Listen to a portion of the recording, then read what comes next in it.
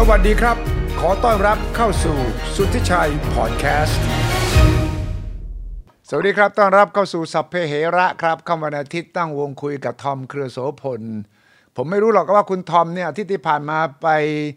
ยุ่งอะไรกับใครที่ไหนไปเจาะข่าวลึกไปแอบคุยกับใคร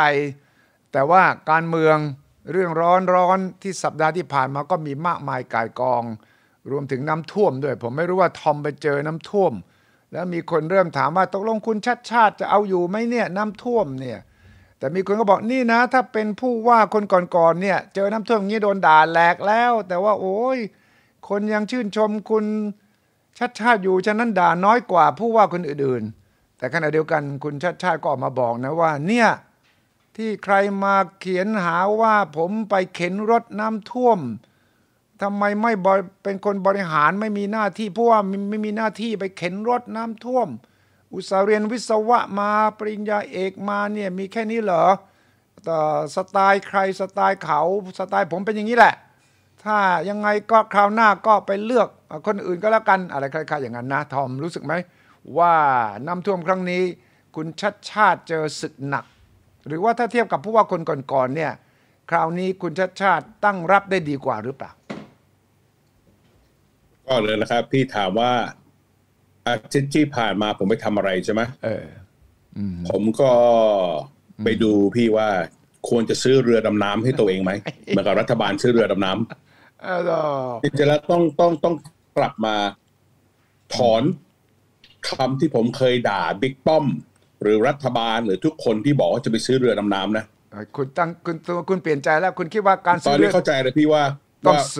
ทำไมทหารต้องซื้อเรือดำน้ำไม่ซื้อเรือดำน้ำระวังนะถ้าซื้อจากจีนเนี่ยเครื่องยนต์เยอรมันเนี่ยไม่มานะฉะนั้นคุณซื้อเรือดำน้ำจากใครถามก่อนนะว่าเครื่องยนต์คุณน่ะของประเทศไหนแล้วก็มีหรือเปล่าเดี๋ยวคุณเซ็นสัญญาไปแล้วบอกเครื่องยนต์ไม่มาเนี่ยเรือดำน้ำนี่ไม่ใช่ของเล่นตุ๊กตาที่จะมาอยู่ดีลอยน้ำได้นะมันต้องมีเครื่องยนต์นะทอมมันก็เป็นโจ๊กนะพี่ว่าแน่นอนผมอยากให้ทุกคนตั้งสติหน่อยอันนี้เราก็ต้องรับอย่างหนึ่งครับพี่ว่าเพราะสิ่งที่เราเรียกว่า climate change ใช่ไหมครับถ้าใครเนี่ยยังไม่เชื่ออีกว่าโลกเรากำลังอยู่ในสภาพที่จะเปลี่ยนแปลงเรื่อง climate เนี่ยผมว่าไม่ต้องดูมากกว่าการที่ฝนตกหนักมากขึ้นทุกปีคือเดือนหนึ่งที่ผ่านมานะครับพี่เราต้องรับนะ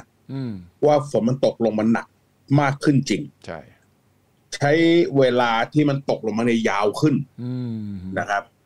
งั้นสิ่งแรกเลยเราก็ต้องตั้งสติว่าสิ่งที่กรุงเทพมหานครที่จริงๆแล้วเมืองเราเนี่ยต้องเข้าใจนะเราอยู่ค่อนข้างต่ำกว่าระดับทะเลนะครับพี่งั้นการที่โลกเรากำลังมี climate change เนี่ยกรุงเทพมหานครเนี่ยก็จะเจอปัญหาอย่างเงี้ยไม่ใช่วันนี้พรุ่งนี้หรือมะรืนนี้จะเจอปัญหาอย่างเงี้ยตลอดไปและยิ่งจะรุนแรงกว่านี้นะครับพี่ใช่จนเขาบอกเลยว่าถ้าทุกคนได้ตามข่าวนะมันมีทวีปก้อนหินเนี่ยที่แอนตาร์กติกาใช่ไหมครับพี่มันมีก้อนหินน้ำแข็งอันนึงเลยเนี่ยที่เขาบอกว่าใหญ่กว่ารัฐฟลอริดาครับพี่กำลังจะแตกละลายนะแต่กำลังจะละลายออกมาแล้วเขาบอกว่าถ้าก้อนหินอันเนี้ยก้อนหินน้ำแข็งอันเนี้ยละลายออกมาเนี่ยจะทำให้ระบบน้ำทะเลเนี่ยเพิ่มขึ้นอย่างน้อยเนี่ย2 นิ้วใช่ไหมครับ2 เมตรเนี่ยแหละใช่ไหม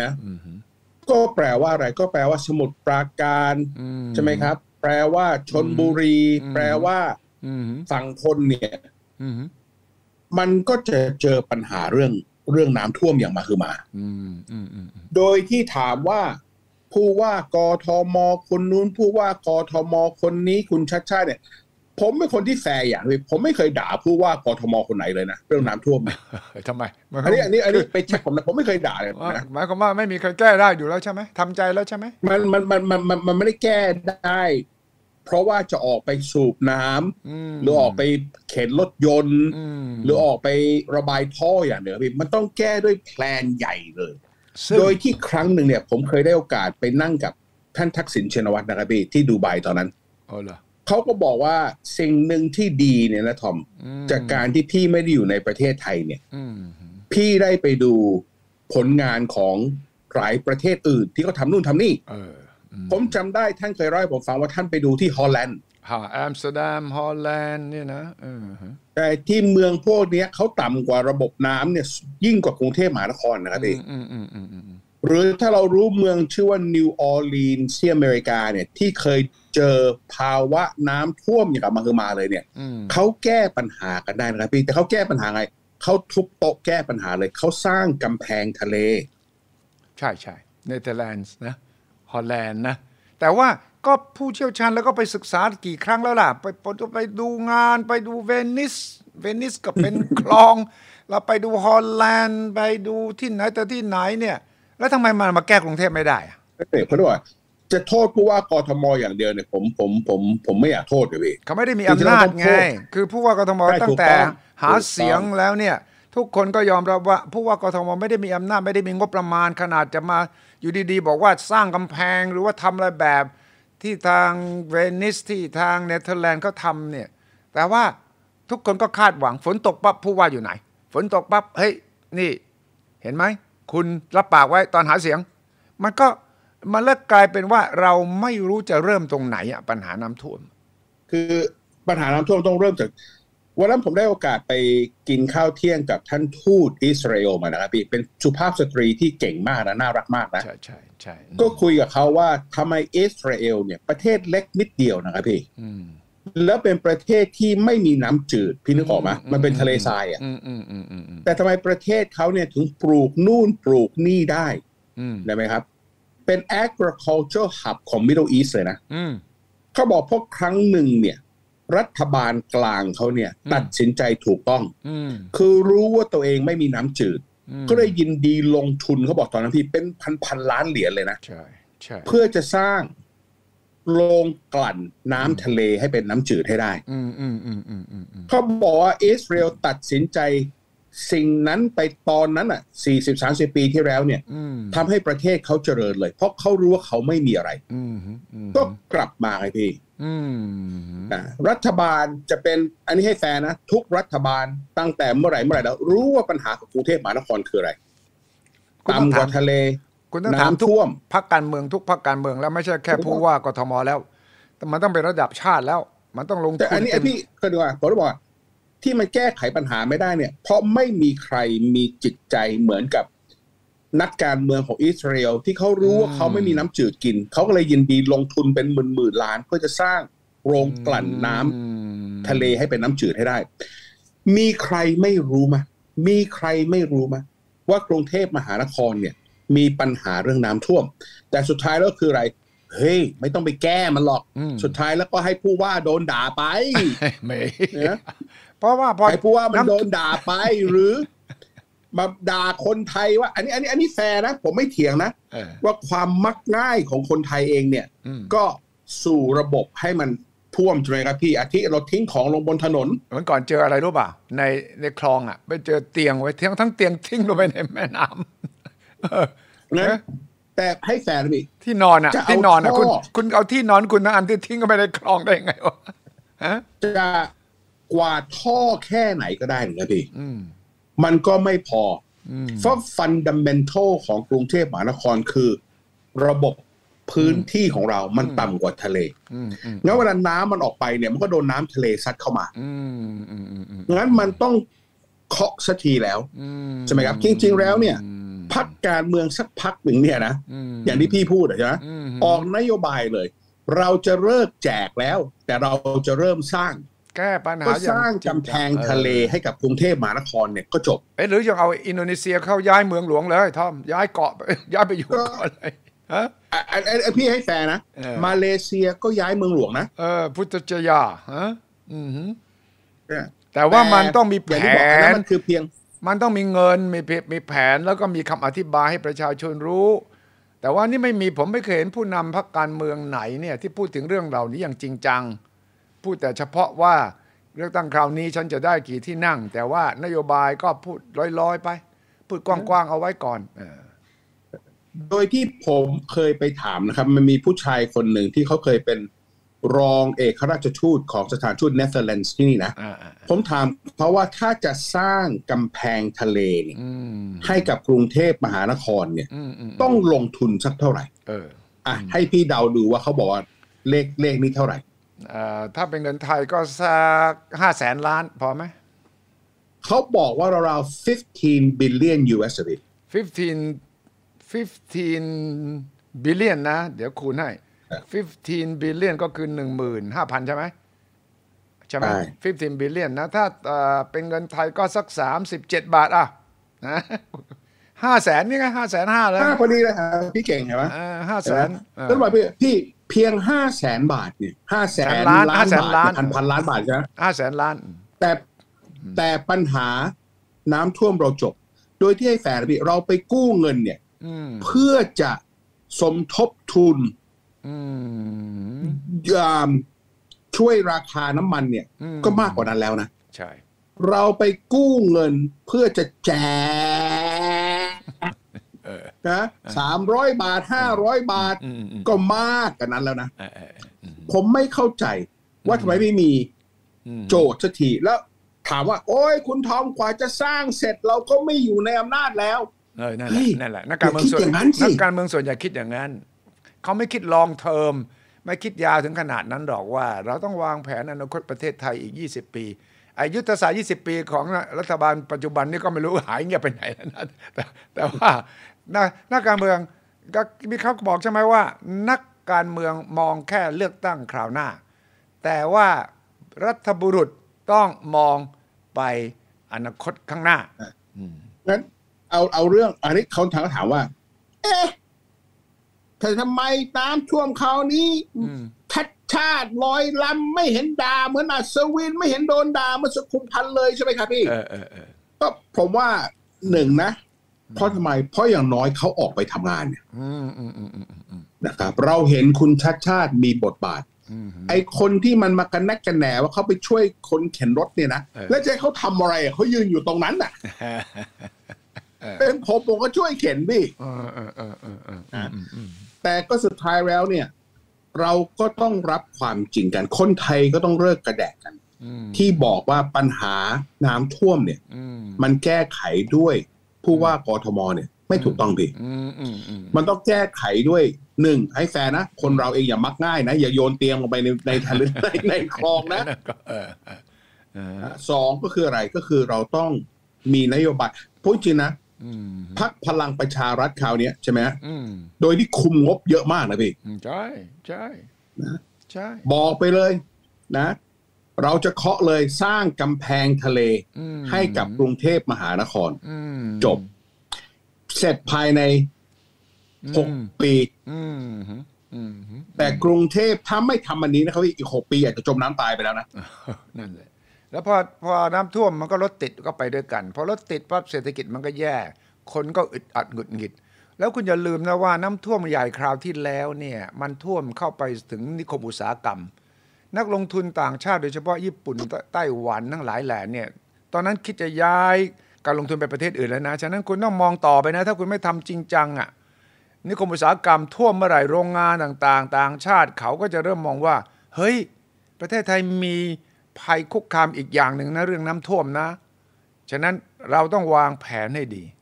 ว่าถ้าเราจะต้องการลงทุนต่างชาติเราต้องแก้ปัญหาโครงสร้างพื้นฐานเหล่านี้คืออันเนี้ยพี่จริงๆแล้วเราไปกู้เงินได้เลยนะครับพี่กู้เงินจากญี่ปุ่นกู้เงินจากอเมริกากู้เงินจากใครก็ได้เพราะคนพวกนี้เขาจะเห็นเป็นผลประโยชน์เพราะอะไรเพราะพี่พูดถูกการที่ผมให้ไปกู้เงินเพื่อมาสร้างกำแพงทะเลเนี่ยนะสุดท้ายแล้วมันช่วยเศรษฐกิจประเทศไทยนะครับพี่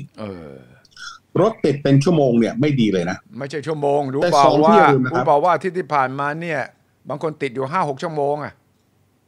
แต่พี่อย่าลืมนะครับน้ำท่วมเนี่ยมันมีปัญหาเกี่ยวกับเรื่องสุขภาพคนด้วยนะพี่ทั้งสุขภาพจิตนะใช่กับสุขภาพธรรมดาเพราะน้ำมันสกปรกพี่ไม่รู้โรคกี่โรคที่จะมาจากการน้ำท่วมเนี่ยนะผมต้องบอกเลยว่าคำโอ๊ยทอมมันมั่วมันไม่รู้เรื่องมันพูดไปเรื่อยเอาให้แฟร์ดิครับพี่ทำไมนิวออร์ลีนส์เขาทำได้ ทำไมนิวออร์ลีนส์เขาทำได้ทำไมฮอลแลนด์แอมสเตอร์ดัมเขาทำได้นะทำไมแฟนนะมอลดีฟส์เนี่ยนะประเทศที่อยู่ใต้ต่ำกว่าทะเลแล้วนะเขายังไม่ท่วมหนักเลยนะทำไมเขาทำได้แล้วกรุงเทพมหานครที่มีคนฉลาดเยอะมีคนเก่งเยอะนะครับรัฐบาลนี่มีแต่ด็อกเตอร์มีแต่วิศวกรมีแต่อย่างงู้นอย่างนี้คิดแค่นี้ไม่ได้เหรอสร้างกำแพงทะเลจบทอมเขาหน้าสมัครสักทีวะพวกกทมพูดมากคนต้องทำทอมเก่งจริงมาทำสิวะพี่แต่ถ้าผมพี่ผมขอถามพี่กลับดีที่คนเขาบอกว่าทำไมคราวนี้ชาติไม่โดนด่าเยอะทำไมอย่างงู้นอย่างนี้พี่วิเคราะห์ไงครับเรื่องนี้หนึ่งไม่ใช่ว่าไม่โดนด่านะโดนด่าพอสมควรนะสองก็คือคนที่เขาเลือกคุณชาติมาเนี่ยเขาก็ยังให้ความหวังอยู่แล้วก็นี่ก็แค่100 วันนะ3 เดือนนะแล้วก็ฝนมันตกมาเยอะจริงๆคนก็เห็นใจแล้วก็เข้าใจแล้วการที่คุณชาติออกมาให้เห็นมีการไลฟ์มีการไปยืนจุดที่เกิดเหตุไปตรวจจริงๆเนี่ยก็คนก็เข้าใจคุณชาติอย่างน้อยที่สุดแกพยายามที่จะทำแต่ว่าคนที่ไม่ชอบอยู่แล้วเนี่ยก็แน่นอนอ่ะก็หาเหตุที่จะด่าได้แต่ถ้าพูดถึงเปอร์เซ็นต์ด่ากับไม่ด่าถ้าเทียบกับอัศวินเทียบกับสุขุมพันธ์เนี่ยก็น้อยกว่าเอาอย่างนี้ดีกว่าเพราะว่าก็ว่าตอนนี้หาเสียงก็บอกว่าเราเข้าใจว่าเราต้องแก้ที่เส้นโลหิตฝอยหมายความว่าน้ำมันต้องออกไปตามลำคลองตามต้องขุดลอกต่างๆนานามันไม่ทันน้ำอยู่ดีๆฝนมันก็มันลงมาและในปริมาณที่ไม่มีใครสามารถแก้ได้มันอยู่ที่การที่จะ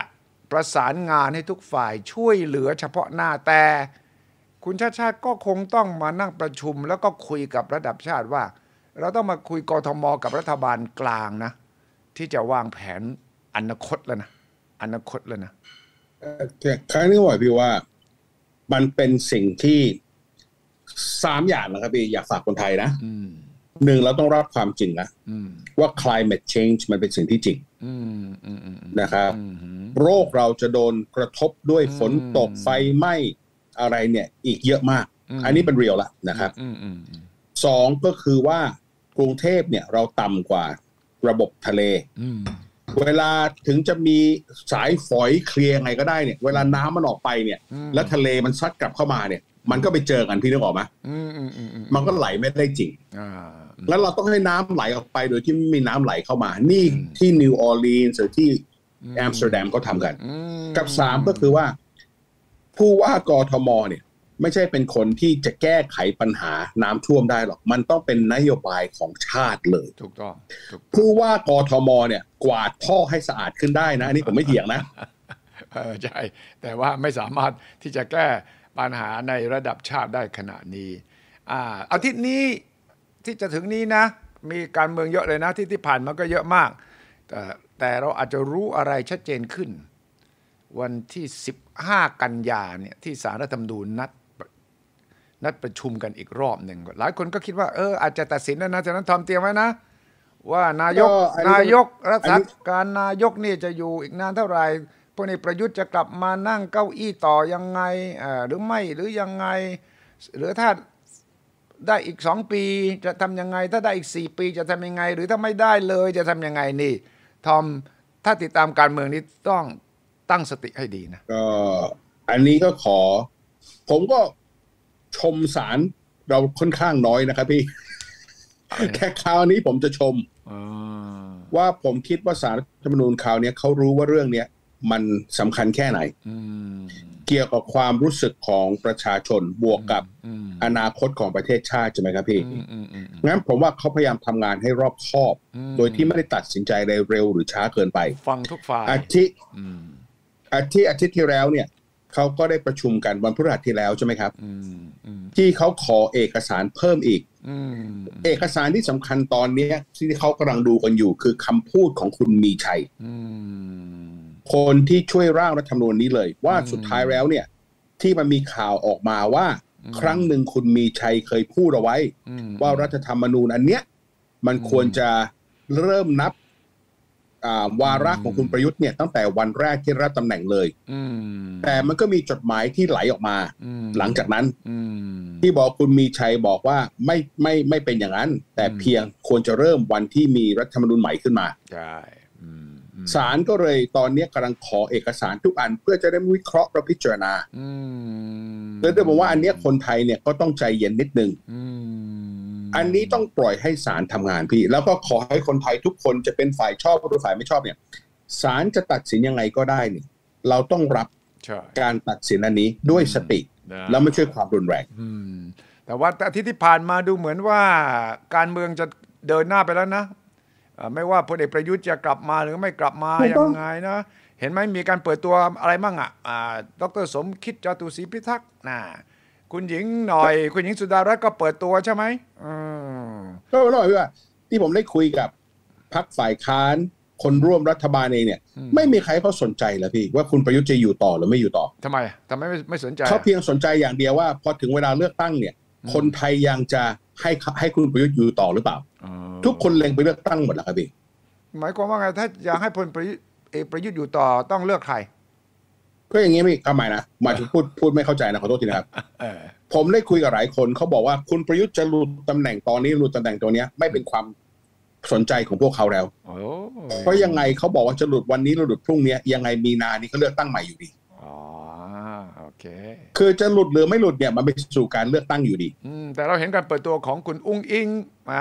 นะถูกต้องเลยทุกคนเลยเปิดตัวหมดแล้วเพราะทุกคนเตรียมตัวแล้วคุณหญิงคุณแม่ของคุณอุ้งอิงก็มาปรากฏตัวใช่ไหมคนก็คือบอกโอ้แสดงว่าคราวนี้เพื่อไทยนี่เอาจริงนะก็คุณพรรคหลายพรรคการเมืองเลยเปิดตัวคุณสมคิดก็จะเป็นแคนดิเดตนายกคุณหญิงสุดารัตน์ก็เสนอตัวพร้อมจะเป็นนายกเหมือนกันมีคุณอุ้งอิงก็จะเป็นนายกได้โอ้สนุกมากเลยนะการเมืองจากนี้ไปก็จะหมายพี่ว่าไม่มีใครเขาสนใจแล้วว่าประยุทธ์จะอยู่ต่อหรือไม่อยู่ต่อเขาสนใจอย่างเดียวว่าถึงเวลาเลือกตั้งแล้วเนี่ยเขาจะหาทุกวิถีทางให้ประยุทธ์ไม่อยู่ต่อได้ไหมในการที่เขาเองก็จะได้เสนอตัวเป็นนายกและแน่นอนตอนนี้ก็อย่างที่บอกนะครับพี่อาทิตย์ที่ผ่านมานี่โอ้โหผมว่าโรงแรมในกรุงเทพมหานครนี่รวยกันทุกโรงแรมเพราะว่าพรรคการเมืองไปจัดงานกันทุกพรรคเลยโดยเฉพาะพรรคแรกก่อนพี่ก็แน่นอนอุ้งอิงว่าไงที่ออกมาฮอตก็คืออะไรเพราะตอนนี้ดูค่อนข้างดูนะค่อนข้างว่าพรรคเพื่อไทยเนี่ยกำลังชูสุภาพสตรีวัยรุ่นคนนี้ใช่ไหมครับวัยใหม่เดี๋ยวไม่ใช่วัยรุ่นนะวัยใหม่รุ่นใหม่ให้มาเป็นตัวแทนหรือผู้นำของพรรคอย่างแท้จริงขนาดคุณแม่ยังไปนั่งข้างๆเลยนะเพื่อจะสนับสนุนลูกนะใช่พี่ชายคุณแม่ก็ไปแล้วก็แล้วหัวหน้าพรรคเพื่อไทยคุณหมอชลน่านนี่นั่งอยู่ห่างออกไปเลยนะพรรคนี้ตกลงมันยังไงกันแน่เนี่ยฮะก็พรรคนี้พี่ผมว่าอย่างที่บอกนะผมเป็นคนที่พยายามพูดตรงนะมองอะไรก็มองกับตาตัวเองนะไม่คิดมากนะก็ไม่ต้องกระแดกกันแล้วก็แปลว่าพรรคเพื่อไทยเนี่ยแน่นอนก็ต้องเสนอคุณอุ้งอิงให้เป็นแคนดิเดตนายกของพรรคคุณแน่ใจเหรอที่มันเขาเรียกว่าอะไรนะถ้ามันเดินเหมือนกับเป็ดใช่ไหม if it walks like a duck it is a duck talks like a duck it must be a duck คำเปรียบเทียบนี้เป็นภาษาฝรั่งนะถ้าเดินเหมือนเป็ดส่งเสียงเหมือนเป็ดมันก็ต้องเป็นเป็ดนั่นแหละแล้วมันจะเป็นอะไรพี่ก็พูดถูกเลยหัวหน้าพรรคไปนั่งข้างหลังอุ้งอิงนั่งข้างๆแต่ว่าห่างไกลอุ้งอิงมานั่งกับแม่นั่งกับพี่ชายนะแต่ว่าหัวหน้าพรรคไปไหนเนี่ยมองหาฉะนั้นโดยที่ให้แฟนผมส่วนตัวเป็นคนที่ชอบหัวหน้าพรรคเพื่อไทยมากนะคุณดร.ชลน่านเนี่ยผมเป็นเพื่อนกับเขานะ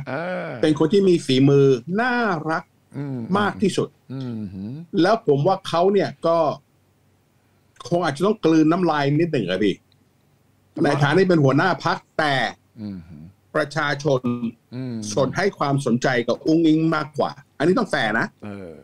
โดยแล้วผมว่าคุณชลน่านเนี่ยเป็นผู้ชายที่เป็นสุภาพบุรุษมากที่เห็นด้วยกับพรรคยินดีกับพรรคเห็นด้วยกับประเทศชาติที่ยอมให้ตอนเนี้ยมีน้องคนเนี้ยมาเรียกอะไรขโมยซีนเนี่ยใช่ไหมครับก็ไม่ได้ขโมยซีนก็เป็นที่รู้กันสังคมไทยก็รับรู้กันว่าคุณก็นี่โอเคก็ถูกต้อง ก็คือไม่ได้ขโมยสิ่งก็รับรู้กันหมดงั้นเพื่อไทยเนี่ยกำลังจะมาแรงแน่ใช่ไหมครับแล้วก็ศัตรูของเพื่อไทยตอนนี้ที่มองชัดเจนนะที่เขากำลังจะ attack นะเขาไม่ได้ attack ประยุทธ์แล้วนะครับพี่เหรอเขาจะ attack เขาเริ่ม attack ภูมิใจไทยนะเหรอถ้าเราดูจากคุณทักษิณพูดใครพูดเนี่ยตอนเนี้ยผมว่าคนที่เพื่อไทยเป็นห่วงมากที่สุดเนี่ยคือภูมิใจไทยคือกลัวนะเพราะงั้นคือเป็นคู่แข่งในเขตเลือกตั้งพูดง่ายๆใช่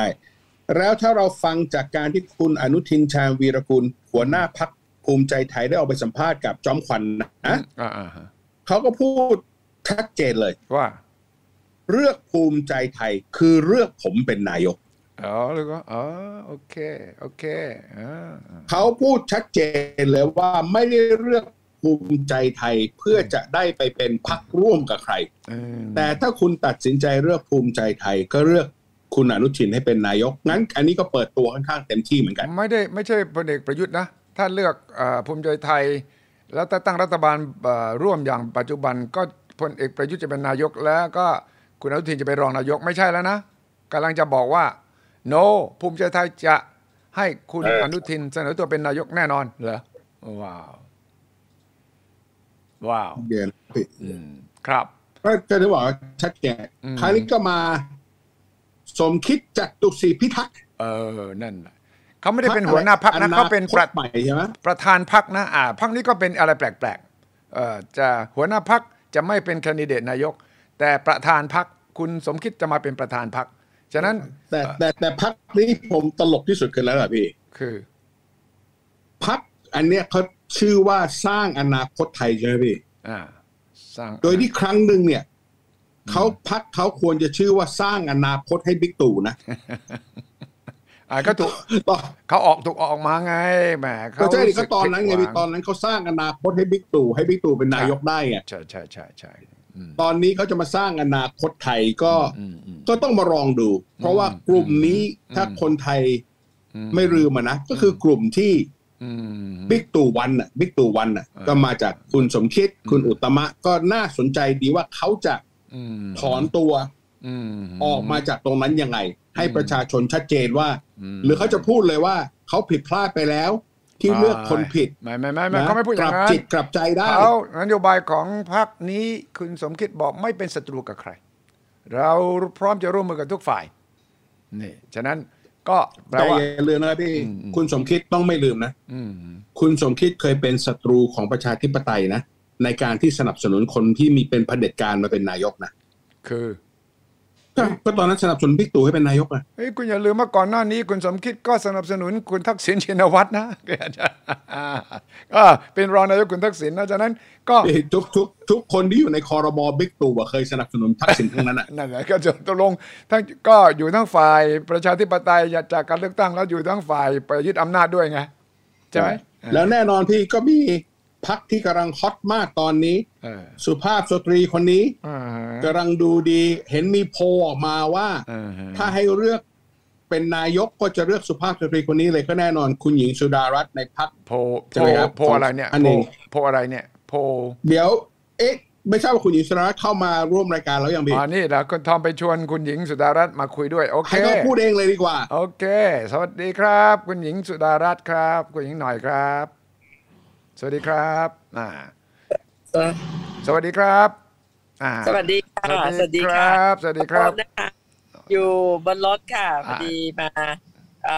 ประชุมกับทางผู้สมัครทางภูเก็ตค่ะอยู่ภูเก็ตเลยนะนี่ตอนนี้โมบายตอนนี้หาเสียงนี้ต้องอยู่ที่ไหนก็ไลฟ์ได้นะทอมตกลงทอมพูดถึงโพลอะไรที่บอกว่าเขาเลือกเบอร์หนึ่งเนี่ยเป็นนายกเนี่ยคุณหญิงสุดารัตน์เลยเหรอโพอะไรโพอีสานใช่ไหมผมเห็นใช่ไหมไม่แน่ใจว่าคุณทอมพอดีเข้ามาไม่ทันไม่แน่ใจว่าคุณทอมพูดถึงโพอีสานหรือว่าโพอีสานโพหรือว่าโพของนิด้าอะไรทำนองเนี้ยค่ะที่แคนดิเดตในตะกร้าอีสานครับคุณหญิงอีสานนะคะเดี๋ยวขึ้นหน้าจอหน่อยสิผมเห็นมีใครส่งมาให้ผมว่าโพอีสานเนี่ยเราก็ไม่รู้ว่าเขาใช้วิธีอะไรยังไงสำรวจแต่ว่าน่าสนใจว่าต้องถามคุณหญิง สุดารัตน์เราว่าโอ้ถ้ามาอยู่อีสานนี่คนก็อยากเป็นนายกเบอร์หนึ่งเลยเนี่ยเกิดอะไรขึ้นยังไงแล้วก็พร้อมแค่ไหนทำไมอีสานจึงชอบคุณหญิงอย่างไรโพลที่ขึ้นนี้นะครับที่ทอมพูดถึงเนี่ยคืออีสานโพลสำรวจเดือนกันยา65ก็คือเดือนนี้นะถ้ามีการเลือกตั้งใหม่ท่านอยากให้ใครเป็นนายกรัฐมนตรีเพื่อมาแก้ปัญหาเศรษฐกิจนะนี่คืออีสานโพลคุณหญิงสุดารัตน์กยุราพันธ์ 23.4% มาอันดับหนึ่งตามมาด้วยคุณแพทองธารชินวัตร 21.1% ตามมาด้วยคุณพิธาลิ้มเจริญรัตน์ 20%ตามมาด้วยพลเอกประยุทธ์จันทร์โอชา 12% ตามมาด้วยคุณอนุทินและคนอื่นๆจากเพื่อไทยแล้วก็คุณจุรินทร์ ลักษณะวิสิทธิ์มา 2.8% แล้วคุณเสรีพิสุทธิ์ 1.7% นี่ใช่ไหมทอมที่ทอมพูดถึงใช่ไหมก็แปลว่าเมื่อกี้เราคุยกันเรื่องว่าใครเป็นกำลังจะเป็นนายกคนใหม่ได้ครับถ้าตามอีสานตอนนี้คือว่าเขาอยากเลือกคุณหญิงก็อยากถามคุณหญิงแล้วว่าเห็นด้วยกับโพลนี้ไหม ว่าคุณหญิงมีโอกาสได้เป็นนายกคนใหม่ของประเทศไทย ก็โพลก็คือการสำรวจนะคะก็ต้องขอบคุณที่ประชาชนชาวอีสานเนี่ยได้ให้ความไว้วางใจนะคะแต่ก็เป็นโพลนะคะก็ต้องเรียนว่าอาจจะมาจากความที่เราผูกพันนะคะคือในการทำงานตลอดชีวิต30ปีที่รับใช้ประชาชนมาเนี่ยก็จะลงพื้นที่ตลอดไม่ว่าจะมีตำแหน่งไม่มีตำแหน่งเราก็ลงพื้นที่แล้วก็โดยเฉพาะทางอีสานเนี่ยในช่วง2-3 ปีที่ผ่านมาเนี่ยเขาเจอปัญหาเยอะนะคะจะจำได้ทั้งแล้งทั้งท่วมนะคะราคาสินค้าเกษตรตกต่ำเราก็ไปในฐานะเป็นลูกอีสานด้วยมั้งเป็นลูกคนอีสานแล้วก็ตะเวนอยู่อีสานตั้งแต่เล็กแต่น้อยนะคะก็มีความผูกพันแต่ว่าอยากจะเรียนอย่างนี้ค่ะคุณสุชัยกับคุณทอมคะคือเวลาเราไปลงพื้นที่เนี่ยค่ะสิ่งที่ทำให้มาสร้างพรรคไทยสร้างไทยขึ้นมาเนี่ยวันนี้เนี่ยบอกเลยว่าหน่อยไม่ได้ทำเพื่อตัวเองหรือว่าอยากไปได้มีตำแหน่งแห่งหนละแต่เหมือนกับว่าเราทำงานมา30ปีปีนี้เราอายุ31จะ31ปีละปีนี้61นะคะจริงๆถ้าเลือกก็คือหยุดเราจะมีชีวิตที่สบายเพราะว่าเราก็มีครอบครัวมีครอบครัวที่ดีมีอะไรที่พออยู่แล้วก็มีความภาคภูมิใจในการทำงานมา30ปีแล้วก็ว่าชีวิตสบายแล้วล่ะไม่ต้องไปสู้กับใครไม่ต้องไปแข่งอะไรก็อยู่ได้สบายแต่แล้วก็ไม่ได้อยากได้ตำแหน่งแห่งหนอะไรแล้วแต่เพียงอย่างนี้ค่ะคุณสุชัยครับยิ่งในลงพื้นที่คือหน่อยเป็นคนที่เวลาที่ไม่มีตำแหน่งหรือไม่ได้มาหวังผลทางการเมืองเวลาคนเดือดร้อนเนี่ยหน่อยก็จะไปทุกที่อย่างที่เห็นตามข่าวนะครับเพราะว่ามันเหมือนเป็นอัตโนมัติเนาะเราอยู่กับพี่น้องประชาชนมา30 กว่าปีพอไปแล้วเนี่ยมันก็จะเห็นความทุกข์ยากของเขามากขึ้นนะคะแล้วก็เราก็เหมือนกับพี่กับน้องเขาว่าคุณสุชัยเดินไปที่ไหนเนี่ยคนจะวิ่งมากอดมาร้องไห้มาระบายทุกข์แต่ว่าอันเนี้ยถ้าเขาไม่รู้สึกไว้วางใจอ่ะเขาจะไม่เข้ามาทำอย่างนี้กับเรามันก็เลยกลายเป็นเหมือนกับเราแบกภาระความทุกข์ความคาดหวังของเขาแล้วพอช่วงตัดสินใจว่าจะมาสร้างพรรคใหม่ดีไม่ดีเนี่ยอันนี้ก็เป็นเหตุผลใหญ่เหมือนกันว่าเอาอย่างนั้นวันนี้ถ้าถามสำหรับตัวเองเนี่ยอิ่มตัวแล้วพอแล้วสำหรับการที่จะไม่ได้อยากได้ใครมีในตำแหน่งแห่งหนใดๆละนะคะแต่เพียงแต่ว่าถ้าจะยุติชีวิตทางการเมืองในสถานะที่เหมือนกับประชาชนยังแย่แบบนี้แล้วเขาก็เหมือนกับเขาหาคนที่จะช่วยแบบนี้เนี่ยเราถ้าเราจะทำต่อเราก็ต้องเป็นการทำเพื่อที่จะเปลี่ยนแปลงประเทศจริงๆเพื่อสร้างชีวิตที่ดีให้กับคนเหล่านี้ให้ได้จริงๆก็เลยคุยกันกับโฟลเดอร์ทั้งหลายผู้ก่อตั้งทั้งหลายว่าการทำครั้งนี้เราจะต้องทำพรรคที่แตกต่างจากพรรคอื่นนะเราจะต้องมีแนวคิดเดียวกันนะว่าพวกเรารุ่นใหญ่แล้วกันนะคะอย่าบอกรุ่นแก่พวกเรารุ่นใหญ่เนี่ยบอกว่าโอเคเราจะสร้างพรรคเพื่อเอาตัวเราเองกันเนี่ยเป็นแค่ ฐานรากเป็นเสาเข็มให้กับพรรคการเมืองนี้ให้กับสถาบันการเมืองนี้สร้างสถาบันการเมืองที่เป็นของประชาชนจริงๆแล้วก็ทำตัวเป็นสะพานที่เชื่อมโยงให้คนทุกรุ่นที่เก่งๆนะคะที่ดีและก็เก่งเนี่ยมาช่วยกันเปลี่ยนประเทศสร้างประเทศไทยกันใหม่เพราะว่าเราก็ต้องยอมรับว่ามันตกต่ำลงมาจากความขัดแย้งทางการเมือง16ปีแล้วมายิ่งช่วง8ปีหลังเนี่ยมันยิ่งแย่ลงไปอีกนะคะแต่ตัวเลขต่างๆก็ไม่ต้องพูดแล้วนะคะว่าเราตกชั้นทุกเรื่องไม่ว่าจะเรื่องเศรษฐกิจเรื่องการศึกษาเรื่องความสามารถในการแข่งขันนะคะเรื่องคุณภาพชีวิตไปทุกอย่างคอร์รัปชันนะคะเราตกชั้นหมดทุกอย่างวันนี้ถามว่ามันทั้งหมดเนี่ยออกมาจากแนวคิดของอำนาจนิยมไม่ว่าจะฝ่ายไหนนะคะอำนาจนิยมที่บอกว่าเป็นประชาธิปไตยหรืออำนาจนิยมที่มาจากเผด็จการทหารก็ตามมันก็ควรที่จะต้องยุติเรื่องของ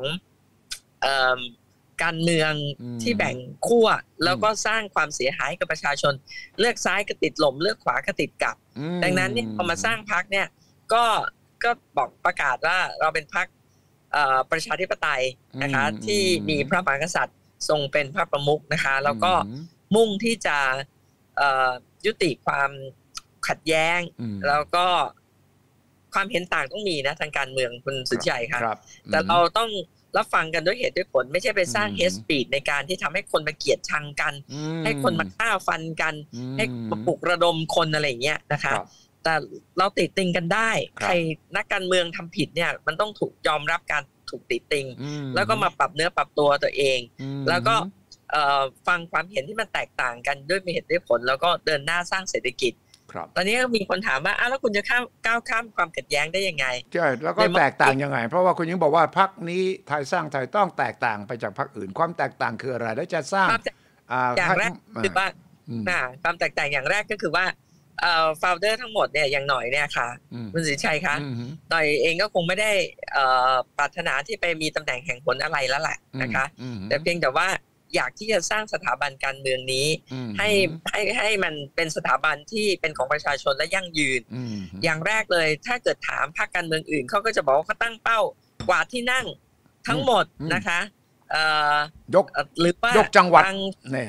ทุกจังหวัดบางพรรคการเมืองก็บอกว่าตั้งเป้ากว่าที่นั่งได้เท่านั้นเท่านี้แม้แต่พรรคใหม่ๆแต่เราไม่เคยพูดว่าเราอยากได้กี่ที่นั่งเพราะเรากำลังทำภารกิจระยะยาวเรากำลังสร้างสถาบันการเมืองที่ให้มันเป็นของประชาชนแล้วก็สิ่งที่สำหรับตัวไหนเองถ้าพูดแบบส่วนตัวนะคะก่อนที่จะจบชีวิตทางการเมืองอยากใช้ประสบการณ์30ปีเนี่ยมาสร้างเลกาซีที่ว่าเราได้สามารถสร้างพรรคการเมืองดีๆนะคะได้สำเร็จนะคะแล้วก็เป็นสะพานเชื่อมโยงให้คนที่เก่งคนทุกรุ่นนะตอนนี้เราก็มีคนใหม่ทางการเมืองเนี่ยเข้ามาสู่พรรคเยอะมากทั้งรุ่นใหญ่หน่อยนึงนะคะเป็นอดีตผู้บริหารแบงก์หรืออย่างอดีตประธานสภาอุตสาหกรรมอย่างคุณสุพันธ์นะคะอดีตผู้บริหารแบงก์ SCB อะไรอย่างเงี้ยนะคะซึ่งearly retire ด้วยแล้วก็มาอยู่กับเราแล้วก็ยังมีข้าราชการที่เพิ่งเกษียณนะคะมีเด็กรุ่นใหม่ที่เป็นสตาร์ทอัพเด็กรุ่นใหม่ที่เป็นคนรุ่นใหม่เด็กรุ่นใหม่จะเยอะเพราะคุณสุทธิชัยทราบว่าหลายปีมานี้เด็กคบเด็กมากกว่าใช่เห็นไปเข้าเรียนโน่นเลยนี่ไปอยากจะมีรู้ของโลกยุคใหม่จริงๆว่ามันเป็นประโยชน์ต่อประเทศดังนั้นเนี่ยตั้งใจทำแบบนี้ค่ะเพราะฉะนั้นตั้งใจสร้างสถาบันทางการเมืองจริงๆให้มันเป็นอย่างน้อย30ปีที่ทำงานการเมืองมาเนี่ยไม่ได้จบชีวิตการเมืองแบบยังทิ้งปัญหาให้กับประเทศเราอาจจะไม่ใช่เป็นคนเดียวที่สามารถแก้ได้แต่ถ้าเราเป็นส่วนเล็กๆส่วนหนึ่งแล้วก็สามารถดึงคนเก่งๆมาร่วมกันแก้เพราะฉะนั้นความแตกต่างของเราคือ1เราไม่ได้มามองว่าเราจะทำการเมืองเพื่อหวังที่ว่าจะได้โควต้ารัฐมนตรีกี่คนส่งคนไปกินไปโกงกันอันที่2นะคะเราต้องการที่จะสร้างคนที่มีความสามารถเนี่ยให้เข้ามาสู่การเมืองแน่นอนว่าการเมืองเนี่ยมันน่ากลัวดังนั้นเราถึงรับอาสาว่าไอ้ตรงที่มันเลอะหรือเปื้อนโคลนเนี่ยเราเป็นเสาเข็มให้ไอ้ตรงที่มันยากๆเนี่ยเราอยู่เป็นฐาน ให้แข็งแรงให้เขาเนี่ยเหมือนกับเป็นฐานรากของตึกอะค่ะตึกที่ชื่อประเทศไทยแล้วก็คนเก่งๆมาช่วยกันก่อชั้น1ชั้น2ชั้น3จนไปถึงให้ประเทศไทยเรามันกลับคืนสู่ความที่เราภาคภูมิใจหรือว่าทำให้คนไทยหายจนหายลำบากสักทีหนึ่งอะไรเงี้ยนะคะก็ดังนั้นหลักคิดเนี่ยก็จะเป็นอย่างนี้ว่าเราพอประชาชนเป็นศูนย์กลางเนี่ยเราก็จะมีหลักคิดในทุกนโยบายว่าเราจะ empower กับเรา liberate ประชาชนคือliberate จากอะไรจากกฎหมายที่กดทับนะคะเราเรียกว่าปลดล็อกแล้วกันค่ะเรามี4ปลดล็อกก็คือ1ปลดล็อกเรื่องรัฐธรรมนูญก่อนก็คือให้การเลือกสสรมีสนับสนุนให้มีรัฐธรรมนูญฉบับประชาชนเพราะว่าถ้าตอนนี้รัฐธรรมนูญฉบับนี้บอกว่าของเผด็จการอีกฝั่งหนึ่งเขียนอีกฝั่งหนึ่งก็ไม่รับอยู่ถึงนั้นน่ะถ้าให้ประชาชนเจ้าของอำนาจเป็นคนเขียนซะนะคะแล้วก็ควรจะมีบทบัญญัติที่ชัดเจนสักทีหนึ่งสำหรับประเทศไทยที่จะต้องไม่ต้องกลับไปล้าหลังแล้วว่าเป็นบทบัญญัติที่ว่าใครจะมาทำรัฐประหารต้องถือว่าเป็นกบฏมีได้รับโทษสูงสุดมันจะได้จบวงจรอุบาทสักทีหนึ่งนะคะส่วนที่2เนี่ย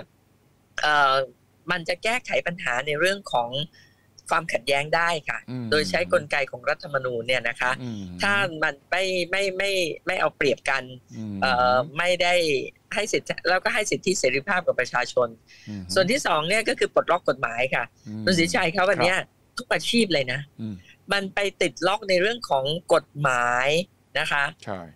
ที่แบบมันเยอะเกินไปเยอะมากแล้วก็หยุมหยิมมากอย่างเช่นจะเปิดร้านอาหารร้านหนึ่งเนี่ยจริงๆแล้วเนี่ยใบอนุญาตสำคัญก็มีแค่ขายอาหารใช่ไหมคะก็ตึกต้องแข็งแรงมีทางหนีไฟมีสุขอนามัยแค่นั้นเอง2ใบอนุญาตแต่ใบอนุญาตที่ยากที่สุดคือขายเหล้าขายเบียร์ใช่ต้องวิ่งเต้นต้องวิ่งเต้นต้องให้เงินทองต้องมีเส้นสายใช่แล้วมันมีกฎหมายอื่นอยู่แล้วไงคุณศรีชัยวันนี้ไม่ต้องมีใบอนุญาตคุณขายเกินเวลาได้ไหมขายเด็กอายุต่ำกว่าเกณฑ์ได้ไหมคุณขายใกล้รัฐใกล้วัดใกล้โรงเรียนได้ไหมไม่ได้ผิดกฎหมายอื่นอยู่แล้วแต่คุณจะต้องมาให้เขาเสียเวลาเสียเงินในการที่จะต้องขออนุญาตและเป็นใบอนุญาตที่เป็นปีกว่าจะได้แล้วก็จะมีคนมาเก็บสวยทุกเดือนนะคะมันกดทับแล้วมันก็ทุกอาชีพเจอเรื่องของกฎหมายนั้นต้องปลดล็อกกฎหมายโดยเราจะออกพรก1ฉบับพักหรือแขวนการใช้กฎหมายเนี่ยประมาณ 1,300 ฉบับเป็นกฎหมายที่เกี่ยวกับใบอนุญาตอนุมัติกฎหมายอาญากฎหมายทางปกครองที่เกี่ยวกับเรื่องไร้สาระอย่างเงี้ยนะคะคือมีกฎหมายอื่นอยู่แล้วแต่คุณยังต้องให้เขามาขออนุญาตอีกอะไรเงี้ยหรืออย.อย่างเงี้ยนะคะดังนั้นเนี่ยเราก็เพื่ออะไรเพื่อเร่งให้คนเนี่ยมาทำมาหากินได้เร็วขึ้นแล้วก็ลดค่าใช้จ่ายเราก็จะทำเหมือนกับ legal sandbox ไว้สัก 3-5 ปีขณะที่เดินคู่ขนานกันไปก็คือการกิโยตินกฎหมายซึ่งใช้เวลาเป็น10 ปีเพราะกว่าจะแก้กฎยกเลิกกฎหมายหรือแก้กฎหมายฉบับหนึ่งเนี่ยมันต้องใช้3 วาระค่ะก็เกือบปีอะค่ะนะคะแล้วก็ปลดล็อกที่3ก็คือรัฐราชการค่ะคุณสุทธิชัยค่ะรัฐราชการเนี่ยมันเป็นคือมันเป็น mindset อะว่าข้าราชการคือนายประชาชนคือลูกน้องดังนั้นเนี่ยมันผิดอ่ะประชาชนต้องทำงานเหนื่อยมาอย่างหนักตลอดชีวิตมาเสียภาษีนะเสียภาษีให้ใครเสียภาษีไปให้เราไปจ้างข้าราชการซึ่งมีโครงสร้างที่ใหญ่โตเทอะทะไม่ทันสมัยทั้งที่มีโลกเทคโนโลยีมาช่วยลดอะไรได้ตั้งเยอะทำให้อะไรให้เร็วขึ้นได้ตั้งเยอะบัตรประชาชนเราก็ยังต้องถ่ายเอกสารเวลาเราไปทำอะไรทั้งที่มันหมดยุคแล้วนะคะดังนั้นเนี่ยเราก็ปลดล็อกรัฐราชการไม่ได้ไปทะเลาะกับเขาแต่วันนี้ใช้เทคโนโลยีมาช่วยนะเพื่อให้การบริการประชาชนดีขึ้นอันที่2คือสำคัญที่สุดคือต้องเปลี่ยน mindset เปลี่ยน mindset ผู้นำต้องเป็นคนเปลี่ยน mindset รัฐราชการว่าไม่ใช่นายกับลูกน้องนะแต่เขาคือหุ้นส่วนกับประชาชนที่จะต้องสนับสนุนให้ประชาชนเนี่ยทำมาหากินได้คล่องแคล่วเขาถึงจะมีเงินมาจ่ายเป็นเงินเดือนให้กับข้าราชการแล้วสุดท้ายก็คือเรื่องของคอร์รัปชันวันนี้คอร์รัปชันเนี่ยมันเป็นมะเร็งร้าย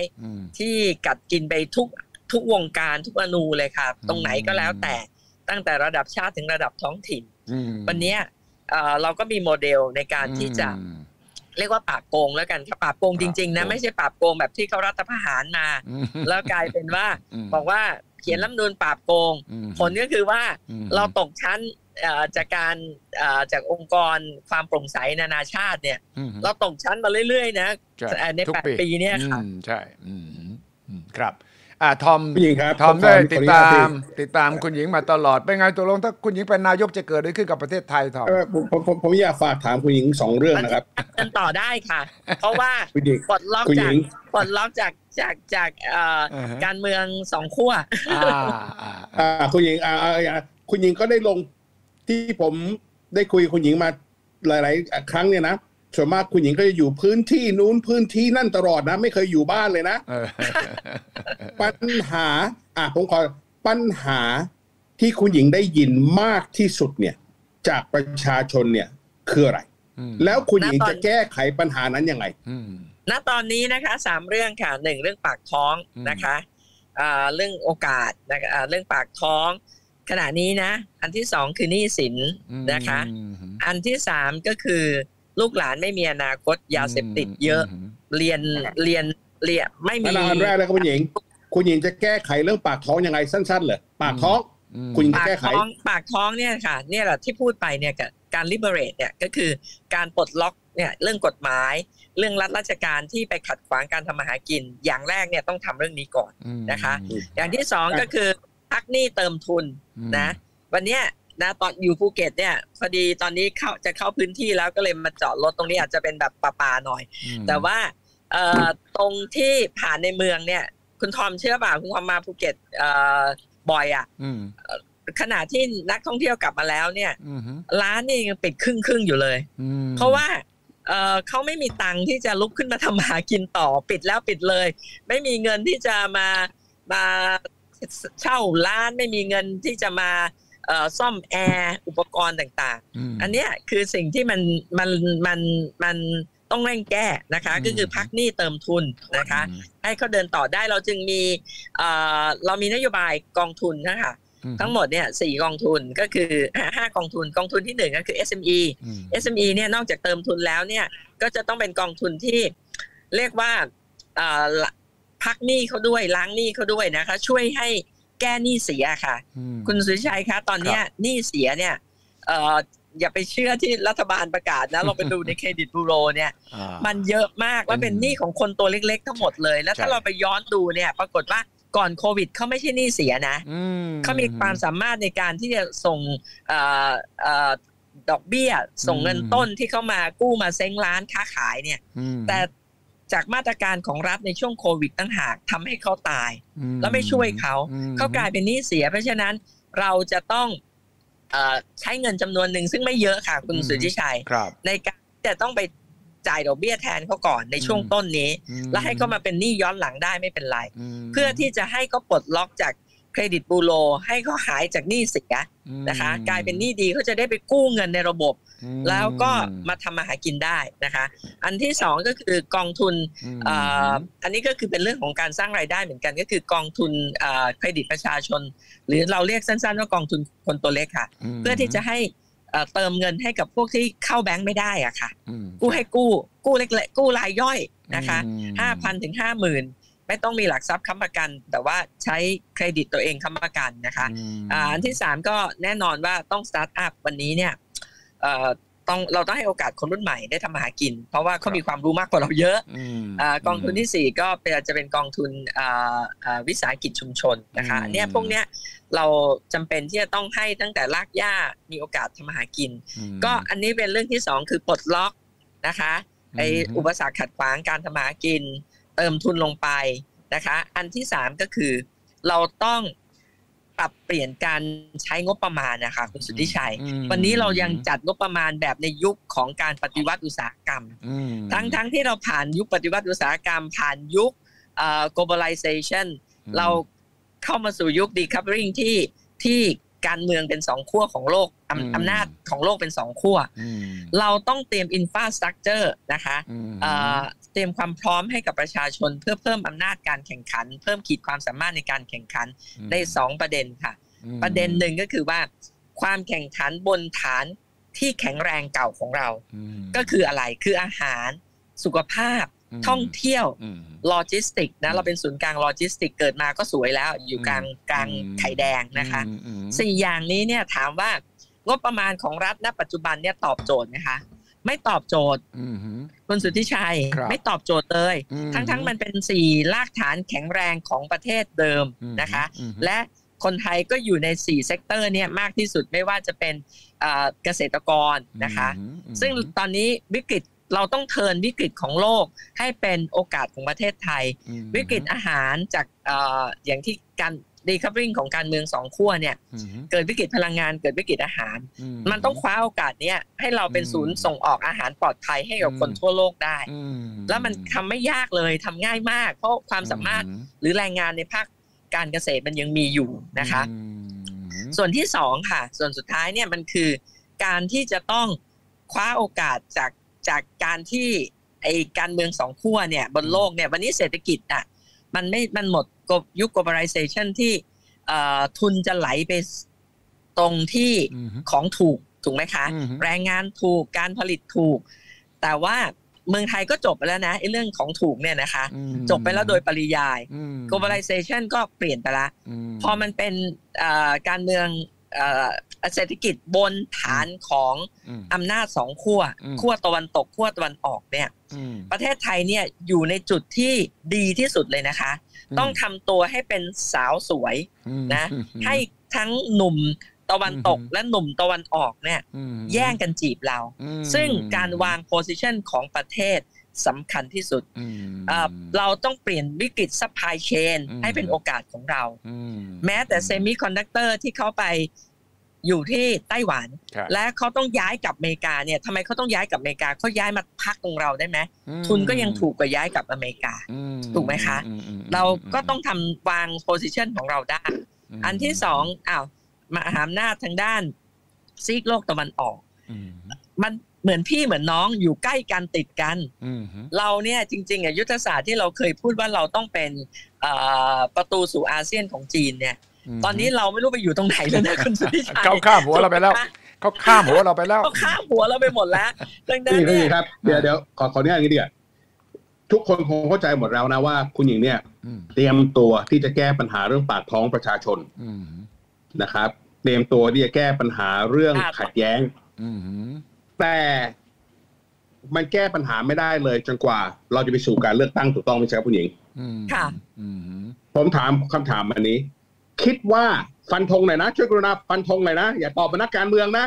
เขาเป็นนักการเมืองเขาจะไม่ตอบเป็นนักการเมืองได้ไงไม่ได้คุณหญิงไม่ได้เป็นนักการเมืองคุณหญิงเขาเป็นคนที่ไม่อยากเป็นนักการเมืองแล้วก็อยากกลับมาช่วยประเทศชาติแค่นั้นเองโอเคเอาคำถามแรกว่าคุณหญิงในความคิดของคุณหญิงในฐานะที่เป็นคุณหญิงชุรารัตน์ก็แล้วกันนะไม่ได้เป็นนักการเมืองนะวาระของคุณประยุทธ์เนี่ยควรจะหมดตรงนี้หรือยังหรือยังได้ต่อเอาคนที่แบบรู้กฎหมายน้อยนะแต่ว่าอ่านแล้วก็ฟังอะไรมาโดยตลอดเนี่ยนะคะมันก็น่ามันผิดเปล่าคุณสุทธิชัยมันจะกลายเป็นไปกดดันศาลก็คือว่ามันก็ควรจะถ้าตามตัวบทกฎหมายเนาะถ้าอ่านอย่างชาวบ้านอย่างเราเนี่ยมันก็น่าจะจบนะอันนี้ก็ยังไม่สำคัญเท่ากับว่าความรู้สึกชาวบ้านทอมนี่พี่อยู่ใต้นะซึ่งความรู้สึกของชาวบ้านเป็นยังไงพลังประชารัฐนะพี่เป็นลงพื้นที่มาเมื่อวานเย็นพี่ไปดูน้ำท่วมตอนเช้าที่ดอนเมืองนะแล้วก็บ่ายก็มาอยู่ที่นี่เพราะนัดกับชาวบ้านในตอนเย็นปรากฏว่าโอ้โหที่นี่ก็ยากลำบากเหมือนกันนะคะเขาก็บอกว่าเขาอยากเปลี่ยนอยากให้คนที่แบบเห็นอกเห็นใจเขาจริงๆอ่ะไม่ใช่ว่าแบบมาใช้แต่อำนาจเขาอยากที่จะได้คนที่เข้าใจเห็นใจเขาแล้วช่วยเขาจริงๆดังนั้นเนี่ยไอ้กฎหมายผ่านไม่ผ่านเราอาจจะไม่ใช่นักกฎหมายนะแต่ความรู้สึกประชาชนไม่ผ่านไม่ผ่านใครก็อย่างครับการเลือกตั้งคราวใหม่เนี่ยเราเคยคิดกันว่ามีพรรคเล็กๆเยอะๆเนี่ยดีเพราะมันจะหารจาก500คนใช่ไหมครับตอนนี้มันกลับมาหาร100เนี่ยคนก็จะมองว่าพรรคคุณหญิงยังเป็นพรรคใหญ่เนี่ยได้เปรียบเสียเปรียบยังไงการที่รัฐธรรมนูญออกมาก็ต้องพูดตรงๆว่าไอ้กฎเกณฑ์เนี่ยที่เขาเขียนมาเพื่อที่จะช่วยพรรคใหญ่เนี่ยพรรคใหม่เสียเปรียบอยู่แล้ว นะเริ่มต้นใหม่หนึ่งกว่าคนจะรู้จักชื่อพรรคหลังอุตสาห์ส่งสิทธาลงเลือกตั้งผู้ว่ากทมเพื่อให้คนรู้ว่าสุดารัตน์แยกออกมาตั้งพรรคเองแล้วนะก็เป็นพรรคที่ไม่ได้เกี่ยวข้องอะไรกันนะคะก็อุตสาห์ส่ง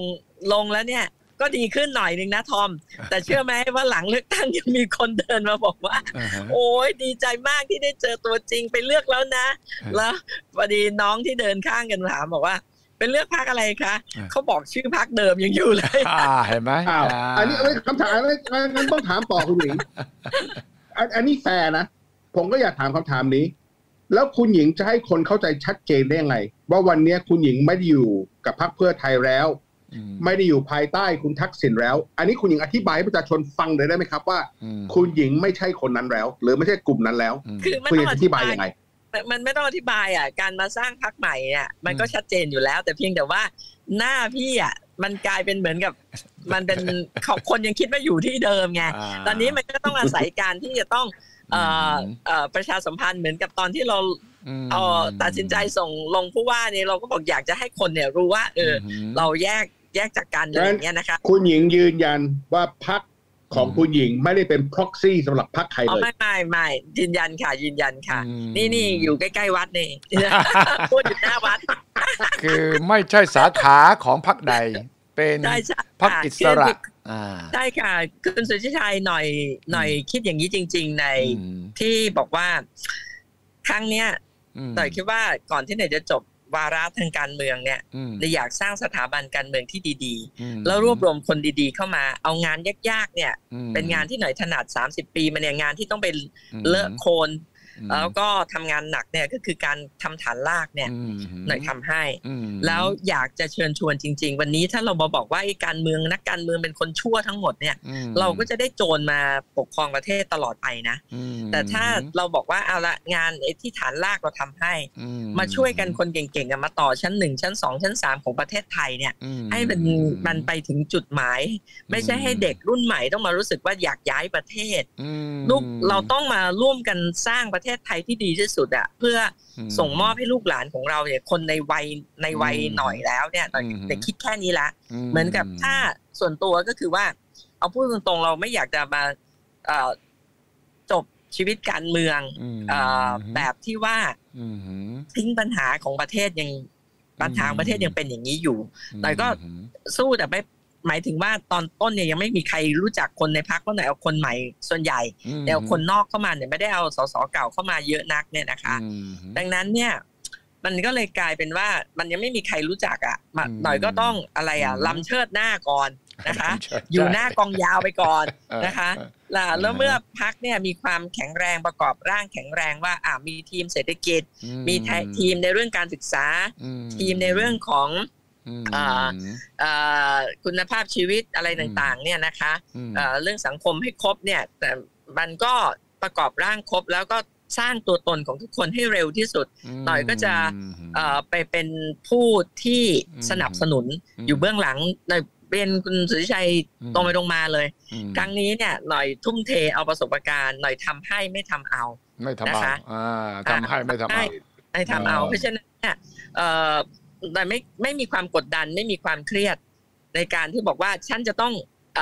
ได้เท่านั้นเท่านี้อย่างที่ทอมว่าก็จริงว่าจะเข้าไปทำงานทั้งหมดเนี่ยมันจะต้องมีเสียงแต่ว่าถ้าเรากะว่าเราจะต้องทำทุกอย่างเพื่อให้ได้เสียงมากๆเราก็จะทำในสิ่งที่ผิดเรากำลังแข่งกับตัวเองเหมือนเรานั่งอยู่ในห้องสอบเราแข่งกับตัวเองทำข้อสอบของเราให้ดีที่สุดไม่ใช่ไป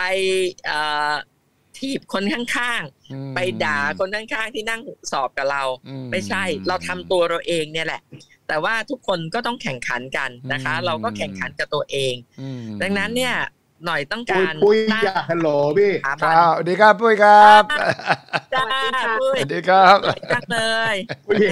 ปุ้ยเขาฝากตรงนี้แหละภรรยาสวยใช่ปุ้ยเขาฝากถามว่าเขาบอกเขาฟังที่เราสัมภาษณ์กันเขาบอกเขาตกใจอย่างเดียวคือเขาอยากรู้เคล็ดลับของคุณหญิงว่า61แล้วยังสวยขนาดนี้ได้ยังไงโอ้ยผู้หญิงอยากรู้ผู้หญิงด้วยกันอยากรู้ใช่ไหมพี่บอกว่ารายการนี้นะพี่เราควรจะจบด้วยว่าคุณหญิงครับเราพูดเรื่องการเมืองเยอะแล้วนะ เอาเรื่องส่วนตัวนิดนึงรักษา61เลยไม่น่าเชื่อรักษาความสาวยังไงเหรอรักษาความสาวยังไงเนี่ยรักษาที่ใจใจไม่ใช่ใจบันดาลแรงบันดาลใจนะอันนี้จริงนะคืออย่างนี้ค่ะทอมคะคุณสุทธิชัยคะหน่อยเนี่ยจะวิกฤตใหญ่ในชีวิตเมื่อประมาณ10 กว่าปีที่แล้วก็คือตอนหลังรัฐประหารปี49คุณแม่หน่อยเสียหน่อยเนี่ยกิลตี้มากมีความรู้สึกเราไปบ้าบอทำงานให้บ้านเมืองและท้ายที่สุดมันก็ไม่มีอะไรเห็นไหมโครงการที่เราทำก็อย่าง30 บาทรักษาทุกโรคพอรัฐประหารมาแล้วมันก็ถูกเปลี่ยนไม่เป็นไปตามนั้นไม่ใช่เป็นการเรื่องของการทำเพื่อสร้างสุขภาพให้ประชาชนมันไปแข่งกันแจกแบบรักษาฟรีโดยไม่มีคุณภาพอะไรเงี้ยเราก็มีความรู้สึกว่าแบบมันอัพเซตแต่แล้วแม่เริ่มป่วยทำไมเราไปเหมือนกับเราทำมาเนี่ยทำไปทุ่มเทให้กับบ้านเมืองแต่ว่าพอเปลี่ยนรัฐบาลสิ่งต่างๆที่เราทุ่มเทมันก็หายไปหรือว่าถูกปรับเปลี่ยนไปไม่ดีเท่ากับที่เราคิดหรือที่เราทำแล้วพอแม่ป่วยตอนนั้นเนี่ยหน่อยก็แบบกิลตี้มากๆเลยคุณสุทธิชัยหน่อยกับแม่เนี่ยอยู่กันตลอดนะคะกับคุณพ่อคุณแม่เนี่ยก่อนไปทำงานเนี่ยจะไปหอมแก้มพ่อคุณแม่กลับมาดึกแค่ไหนเขาหลับแล้วก็ต้องโผล่เข้าไปในห้องนอนเขาไปหอมแก้มไปบอกเขาว่ากลับมาแล้วอะไรเงี้ยแล้วเสร็จเราชีวิตเราอยู่อย่างเงี้ยลูกเนี่ยยังไม่กิลตี้เท่าเพราะว่าได้พ่อเขาเลี้ยงแต่พ่อแม่เราเนี่ยเราไม่ได้อยู่แล้วเขาแบบเหมือนปลายชีวิตเขาแล้วใช่ไหมคะพอเขาป่วยหนักเนี่ยพอเขาเสียเนี่ย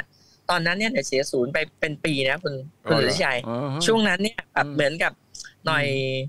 แต่ก็ถูกตัดสิทธิการเมืองรู้สึกผิดใช่ไหมรู้สึกผิดตัดสิทธิการเมืองเราก็ไม่ได้ออกมาสู่สื่ออะไรอยู่แล้วหน่อยก็หายไปเลยหน่อยไปอยู่กับแม่หน่อยนอนเฝ้าแม่อยู่โรงพยาบาลเป็นปีนะคะแล้วก็พอแม่เสียเนี่ยเสียศูนย์หน่อยก็เลยกลายเป็นว่าแต่ก่อนเนี่ยเป็นคนแรงนะคุณสุทธิชัยใครจำได้ว่าเขาจะตั้งฉายาเนี่ยว่าสวยแต่เจ็บใช่สวยแต่เจ็บเฉลิมไปใส่ผ้าถุงคุณสุทธิชัยจำได้ใช่ไหมจำได้แล้วขึ้นหน้าหนึ่งนะคะแล้วก็ตอนนั้นหน่อยเป็นคนแรงจริงๆแต่พอช่วงคุณแม่เสียพอเสียศูนย์แล้วเนี่ยหน่อยช่วงที่แม่ป่วยเนี่ยก็ญาติพี่น้องก็เอาหนังสือธรรมะหนังสืออะไรมาให้อ่านให้แม่หน่อยก็อ่านแต่อ่านเนี่ยหน่อยไม่ได้เป็นแบบเหมือนเชื่อในลักษณะที่ต้องไปทำสังฆทานทำอะไรอย่างนั้นนะแต่หน่อยรู้สึกว่ามันเป็นปรัชญาในการเป็นคำสอนที่เป็นปรัชญาในการดำเนินชีวิตให้เราให้ใจเรานิ่งได้อ่ะก็พอหลังจากคุณแม่เสียหน่อยก็เลยไปศึกษาเรื่องธรรมะเนี่ยอย่างจริงจังจนหน่อยไปเรียนจบปริญญาเอกจริงๆเรียนนะซื้อนะคะเรียนอย่างจริงจังที่มจร.แล้วก็หน่อยจบเพราะฉะนั้นอันเนี้ยมันก็กลายเป็นว่ามันทำให้อาจจะด้วยวัยด้วยหรือเปล่าไม่ทราบนะคุณสุทธิชัยหน่อยเย็นลงมองอะไรด้วยเหตุด้วยผลทำใจอย่างใครเนี่ยด่าหน่อยใส่ร้ายหน่อยอะไรต่ออะไรเนี่ยถ้าเป็นแต่ก่อนนะโหสุดารัตน์เนี่ยทอมจัดมา1ฉันจัด10นะแต่เดี๋ยวนี้เนี่ยให้อภัยเขาด่าติติงมาอะไรที่เราต้องแก้อะไรที่ไม่ใช่ใส่ร้ายมาเราก็แผ่เมตตาไปนี่ครับเมื่อกี้คุณหญิงได้พูดเรื่อง30 บาทรักษาทุกโรคนะหลายคนอาจจะไม่ทราบนะอันนี้ผมขอพูดแทนเลยนะคุณหญิงคอนเฟิร์มหรือไม่คอนเฟิร์มก็ได้นะว่าผลงานของ30 บาทรักษาทุกโรคเนี่ยก็มาจากนโยบายตอนนั้นที่คุณหญิงได้เป็นรัฐมนตรีกระทรวงสาธารณสุขถูกต้องใช่ไหมครับคือเอาพูดแฟร์ๆเลยนะคะก็คือ1คุณหมอสงวนเป็นคนคิดต้องยกเครดิตให้คนคิดนะต้องยกเครดิตให้คนคิดคนที่ตัดสินใจทำคือคุณทักษิณในฐานะผู้นำรัฐบาลแต่คนที่เอาไปปฏิบัติจนมันประสบความสำเร็จเนี่ยพี่ก็ต้องบอกว่าพี่มีส่วนว่าพี่อยู่4 ปีเต็มสู้กันกับปัญหาสารพัดปัญหาเพราะมันเปลี่ยนระบบหมดเลยนะคะการบริหารจัดการโรงพยาบาลเนี่ยถูกเปลี่ยนงั้นคอนเฟิร์มได้ว่าใครจะคิดก็ได้เนี่ยสุดารัตน์ทำเป็นถูกต้องใช่ไหมอันนี้คิดคำขวัญให้เลยเหรอว่าทอมคิดคำขวัญให้เลยเหรอคืออย่างนี้เนี่ยทอมมันทุกงานนะมันต้องมีคนที่คิดได้แล้วต้องมีคนที่ทำเป็นนะคิดได้ทำไม่เป็นก็ได้ทำเป็นคิดไม่เป็นก็ไม่ได้งั้นก็ฝากคุณหญิงแล้วกันนะครับเพราะรู้ว่ากำลังใกล้วัดแล้วนะ แล้วสุดท้ายก็เคยรักษาทุกโรคแล้วนะกรุณาเอาสุดท้ายคำถามสุดท้ายคงจะมีคำถามอีกเยอะเลยนะครับเอาไว้คราวต่อๆไปที่คุยกันวันก่อนเห็นคุณหญิงไปเดินน้ำท่วมอยู่ที่กรุงเทพแล้วก็บอกว่าฉันมีทางแก้ไขปัญหาน้ำท่วมซึ่งก็แปลว่ารู้ว่าจุดอ่อนคุณชาติอยู่ที่ไหนใช่ไหมคุณหญิงถ้าจะแก้ปัญหาน้ำท่วมกรุงเทพจะทำยังไงฐานะพรรคไทยสร้างไทยเนี่ยเอาอย่างนี้แล้วกันค่ะเอาที่เมื่อวานเช้าเนี่ยไปแล้วกันค่ะสักจุดเดียวงั้นจะได้ไม่ต้องแบบพูดให้เห็นภาพในจุดหนึ่งก็จะเห็นภาพทั้งกรุงเทพได้จะแก้ยังไงไปเนี่ยได้รับการร้องเรียนจากพวกพวกเราเนี่ยแหละค่ะที่สนับสนุนหน่อยมาเนี่ยก็คือจากเขตหลักสี่และดอนเมืองเขาบอกเขาหนักมากในหมู่บ้านเขาเนี่ยอย่างดอนเมืองเนี่ยนะคะที่เคหะเนี่ยโอ้โหท่วมถึงต้นขานะคะแล้วก็ที่หลักสี่ก็เหมือนกันแล้วมันขังมาประมาณ 4-5 วันละเขาก็บอกว่าจริงๆเขาบอกหน่อยตั้งแต่ก่อนวันที่9แต่ก่อนวันที่9เนี่ยหน่อยทำอะไรไม่ได้หน่อยต้องเตรียมตัวในการที่หน่อยจะประชุมพรรคแล้วก็หน่อยจะขึ้นสปีชใช่ไหมคะถึงนโยบายทั้งหมดหน่อยก็เลยพอวันรุ่งขึ้นจบจากวันที่9คือ10 เช้าหน่อยไปเลยไปลุยตั้งแต่8 โมงเช้าก็ไปลุยดูหลายที่แล้วหน่อยก็ไปดูตรงคลองเปรมประชากรคลองเปรมเนี่ยค่ะคุณสุชัยมันจะยิงตรงตั้งแต่บางซื่อไปถึงรังสิตตรงหลัก6นะคะแล้วมันมีประตูน้ำตรงหลัก6หน่อยก็ไปดูตอนยังไม่ถึงหลัก6ไม่คิดว่าจะไปหลัก6ด้วยหน่อยจะไปดูว่าปัญหามันคืออะไรทำไมน้ำมันไม่ลงหน่อยก็เลยไปดูที่เขาสูบน้ำในคลองเปรมเนี่ยสูบน้ำจากหมู่บ้านต่างๆลงคลองเปรมเนี่ยระดับน้ำในคลองเปรมเนี่ยมันแทบจะสูงกว่าบางจุดของพื้นที่ดอนเมืองและหลักสี่แล้วด้วยซ้ำไปดังนั้นการสูบคือสูบวนอย่างเดียวค่ะไม่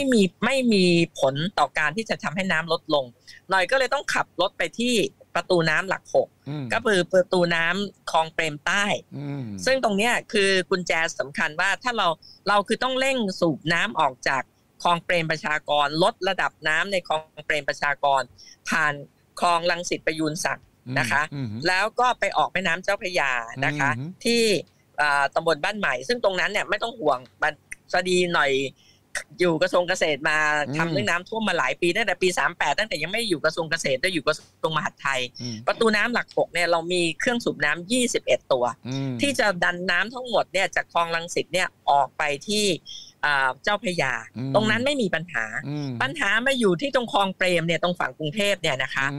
เราต้องดึงน้ำเราต้องไปปรากฏว่ามีเครื่องสูบน้ำ3ตัวเสียตัวนึง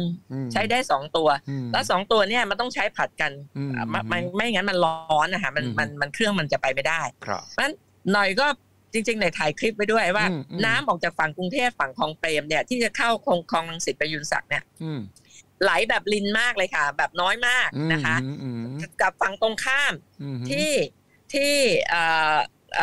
บางพูนเนี่ยที่เขาสูบออกมาเนี่ยของรังสิตเนี่ยเขาสูบมาท่อใหญ่ๆแบบออกมาแบบดีแบบเต็มเลยอย่างเงี้ยเลยถ่ายคลิปออกมาดูเลยว่านี่แหละมันถึงทำให้มันท่วมหลักสี่ดอนเมืองบางเขนจตุจักรจนบางชุมชนของบางซื่อก็ยังมีท่วมนะคะอันนี้ก็คือเราต้องเร่งห้องน้ำของเปรมลงนะคะอันนี้เนี่ยยกตัวอย่างเดียวและถ้าไปดูแถบสุขุมวิทก็คือต้องเร่งห้องน้ำคลองแสนแสบถูกไหมคะก็คือต้องเร่งสูบออกจากทางออกไม่ใช่สูบวนกันอยู่แบบนี้ตอนนี้มันสูบวนนะคะมันจะต้องไปที่ทำไมถึงสูบวนก็สูบวนเพราะว่าเขาไม่แน่ใจว่าผู้รับผิดชอบหรือเจ้าหน้าที่ไม่เข้าใจหรืออะไรแต่มันเป็นเรื่องง่ายๆเลยอ่ะใช่วิศวกรต้องรู้มันวิ่งตรงมาแล้วจะมาออกคลองเปรมวิ่งออกมาจะต้องมาออกคลองรังสิตมันก็ต้องเร่งสูบตรงปากคลองใช่ไหมคะท้ายคลองนะคะเพื่อที่จะออกรังสิตให้เยอะที่สุดใช่ไหมคะแต่เราไปสูบระหว่างทางระหว่างถนนต่างๆหมู่บ้านต่างๆกับคลองเปรมสูบกันไปสูบกันมามันวนอยู่อย่างนั้นนะคะเพราะระดับน้ำคลองเปรมมันสูงเท่ากับถนนหรือสูงมากกว่าบางหมู่บ้านแล้ว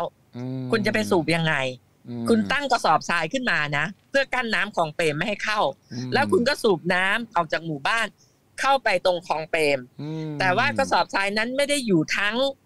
ตลอดแนวของคลองเปรมคุณสูบได้ไอ้ตรงท้ายหมู่บ้านนี้แต่มันก็ไปเข้าวนเข้ามาตรงถนนน่ะ แล้วคุณยิ่งหน่อยคุณยิ่งหน่อยยกหูถึงคุณชาติชาติแล้วยังเนี่ยตรงนี้นะจุดนี้นะจริงๆแล้วหน่อยไม่ได้อยากที่จะ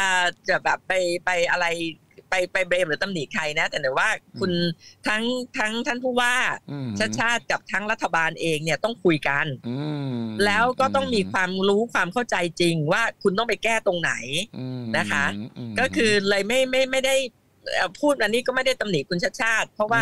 ท่านก็เพิ่งเข้ามาทำงานนะคะแต่ว่าก็ชี้ปัญหาให้เห็นว่าตรงเนี้ยแล้วก็คุณชาติอาจจะทำคนเดียวไม่ได้รัฐบาลเนี่ยกรมชลก็ต้องเข้าไปช่วยด้วยเพราะมันต้องได้เครื่องสูบน้ำขนาดใหญ่อะค่ะซึ่งมีอยู่เยอะนะซื้อไปเยอะหน่อยไม่แน่ใจว่ากทมมีหรือเปล่าแต่กรมชลเนี่ยมีผมรอแผนของพรรคไทยสร้างไทยระดับชาติเลยนะเรื่องน้ำท่วมเนี่ยมันไม่ใช่เรื่องกทมอย่างเดียวแล้วใช่ไหมครับใช่ค่ะใช่ค่ะฉะนั้นจะรอให้พรรคการเมืองทุกพรรคเนี่ยออกมาบอกประชาชนว่าท่านมีวิสัยทัศน์มีแผนอย่างไรในการแก้ปัญหาน้ำท่วมนะผมว่าพรรคไทยสร้างไทยของคุณหญิงหน่อยก็ควรจะต้องมาบอกประชาชนไม่ใช่เฉพาะจุดนี้ว่าปั๊มน้ำชาไปต่างๆแต่อินฟราสตรัคเจอร์มันก็เป็นโครงสร้างพื้นฐานสำคัญใช่ไหมครับใช่ค่ะใช่ค่ะใช่น้ำท่วมอย่างภาคกลางเนี่ยจริงๆแล้วถ้าไม่ถูกรัฐประหารเนี่ยหน่อยไม่ได้ว่าเป็นคนขี้คุยนะคุณสุชัยทราบนิสัยหน่อยดีแต่หน่อยเชื่อว่าถ้าไม่รัฐประหารเนี่ยหน่อยแก้ตรงนั้นจบทอมว่าไงน้ำท่วมภาคกลางเนี่ยหน่อยแก้จบแล้วเราจะได้อะไรด้วยไหมคะแล้วเราจะได้คือหน่อยทำโครงการละเป็นตัวยูเป็นเกือกม้าเนี่ยนะคะพอน้ำเนี่ยพอออกมาจากเขื่อนภูมิพลนะคะลงมาเนี่ยจำไม่ได้ว่าตอนนั้นอำเภออะไรแล้วก็เราจะทำเป็นตัวยูนะคะเป็นทั้งถนนเป็นทั้งเหมือนกับแม่น้ำสายเล็กอ่ะเป็นคลองระบายน้ำแต่คลองใหญ่หน่อยระบายน้ำจะลงแม่น้ำเจ้าพระยาขอโทษลงทะเลใน2ทางทางปกตินี่ก็ลงทะเลใน2ทางแล้วคือทางตะวันตกและทางตะวันออกแต่ว่าอย่างทางตะวันตกเนี่ยนะคะคลองจะคดเคี้ยวมากเลยแล้วก็เป็นปัญหามาตลอดแล้วล้นเกล้ารัชกาลที่9ก็พระราชทานแนวทางแล้วเราก็กำลังจะทำแต่ว่าเราถูกรัฐประหารก่อนเราก็ไม่ได้ทำตรงนี้นะคะหน่อยเนี่ยโชคดีที่ในสมัยที่ทำงานเนี่ยหน่อยได้มีโอกาสเข้าเฝ้าหลายครั้งแล้วก็เหมือนกับท่านก็สอนเราอะค่ะถ้าพูดภาษาแบบบ้านๆก็คือว่าท่านก็สอนว่าอะไรเป็นยังไงเพราะท่านศึกษามานานตลอดชีวิตของพระองค์ท่านนะคะหน่อยก็ได้ตรงนี้แล้วก็มาดูว่ามาในพื้นที่จริงลงไปสำรวจเป็นยังไงทำยังไงอะไรอย่างเงี้ยนะคะหรือแม้ว่าจุดแถวอยุธยาแถวอ่างทองเนี่ยจริงๆแล้วเนี่ยเราต้องทำเป็นพื้นที่รับน้ำเลยนะคะเป็นพื้นที่รับน้ำเลยเป็นแก้มลิงเลยโดยการเราซื้อที่ดินจากประชาชนแต่ทำคล้ายๆกับที่เราเคยทำที่อุบลนะคะคือซื้อที่ดินจากประชาชนไปแล้วก็ถ้าหน้าแล้งประชาชนอยากไปทำอะไรทำแต่หน้าน้ำถ้าคุณไปทำไม่ต้องชดเชยคุณแล้วเพราะว่ามันเป็นที่ดินของรัฐถูกไหมคะเอาไว้เป็นแก้มลิงในหน้าน้ำนะคะแต่มันมีดีเทลที่มีรายละเอียดที่ต้องคุยกันต่อนะครับก็เรื่องใหญ่ทอมครับโอเคถ้าให้ทอมปิดรายการช่วงนี้ขอให้ไปพบปะสังสรรค์กับประชาชนด้วยสวัสดิภาพนะครับดูแลสุขภาพตัวเองนะโอเคครับยังสาวก็จะได้คุยกันบ่อยๆนะครับต้องขอบคุณคุณสุทธิชัยขอบคุณครับที่กรุณานะคะขอบคุณครับขออนุญาตป้ายมือเดียวนะคะอีกมือนึงก็ถือขอบคุณทอมนะคะต้องคุยกันต่อขอจบตรงนี้พี่คุณหญิงครับขอสนับสนุนทรงผมใหม่อันนี้อย่างแรงครับว้าวเดี๋ยวนิดเดียวถามนิดเดียวว่าเป็นทรงที่บังเอิญค่ะก็คือไปลงพื้นที่อีสานคุณสุทธิชัยค่ะแล้วปันหนึ่งหลายที่ร้อนมากเลยแล้วก็แสบตรงต้นคอแล้วชาวบ้านก็จะมีพวงมาลัยมาด้วยอะไรเงี้ยนะคะเราก็เลยวันนั้นก็ไปสระผมแล้วเลยบอกว่าตัดเลยดีกว่าพอตัดเลยก็เลยมาโดยบังเอิญคือแบบวันนั้นมันไม่ทนไม่ไหวร้อนมากนั่นแหละนี่คือเขาเรียกว่าทรงหาเสียงทรงต้องเดินหาชาวบ้านต้องเปลี่ยนทรงนี่ฉะนั้นจะแดดฝนเนี่ยมันจะมาพร้อมๆกันขอบคุณมากครับคุณหญิงหน่อยครับสวัสดีครับสวัสดีครับสวัสดีครับสวัสดีค่ะสวัสดีครับขอต้อนรับเข้าสู่สุทธิชัย Podcast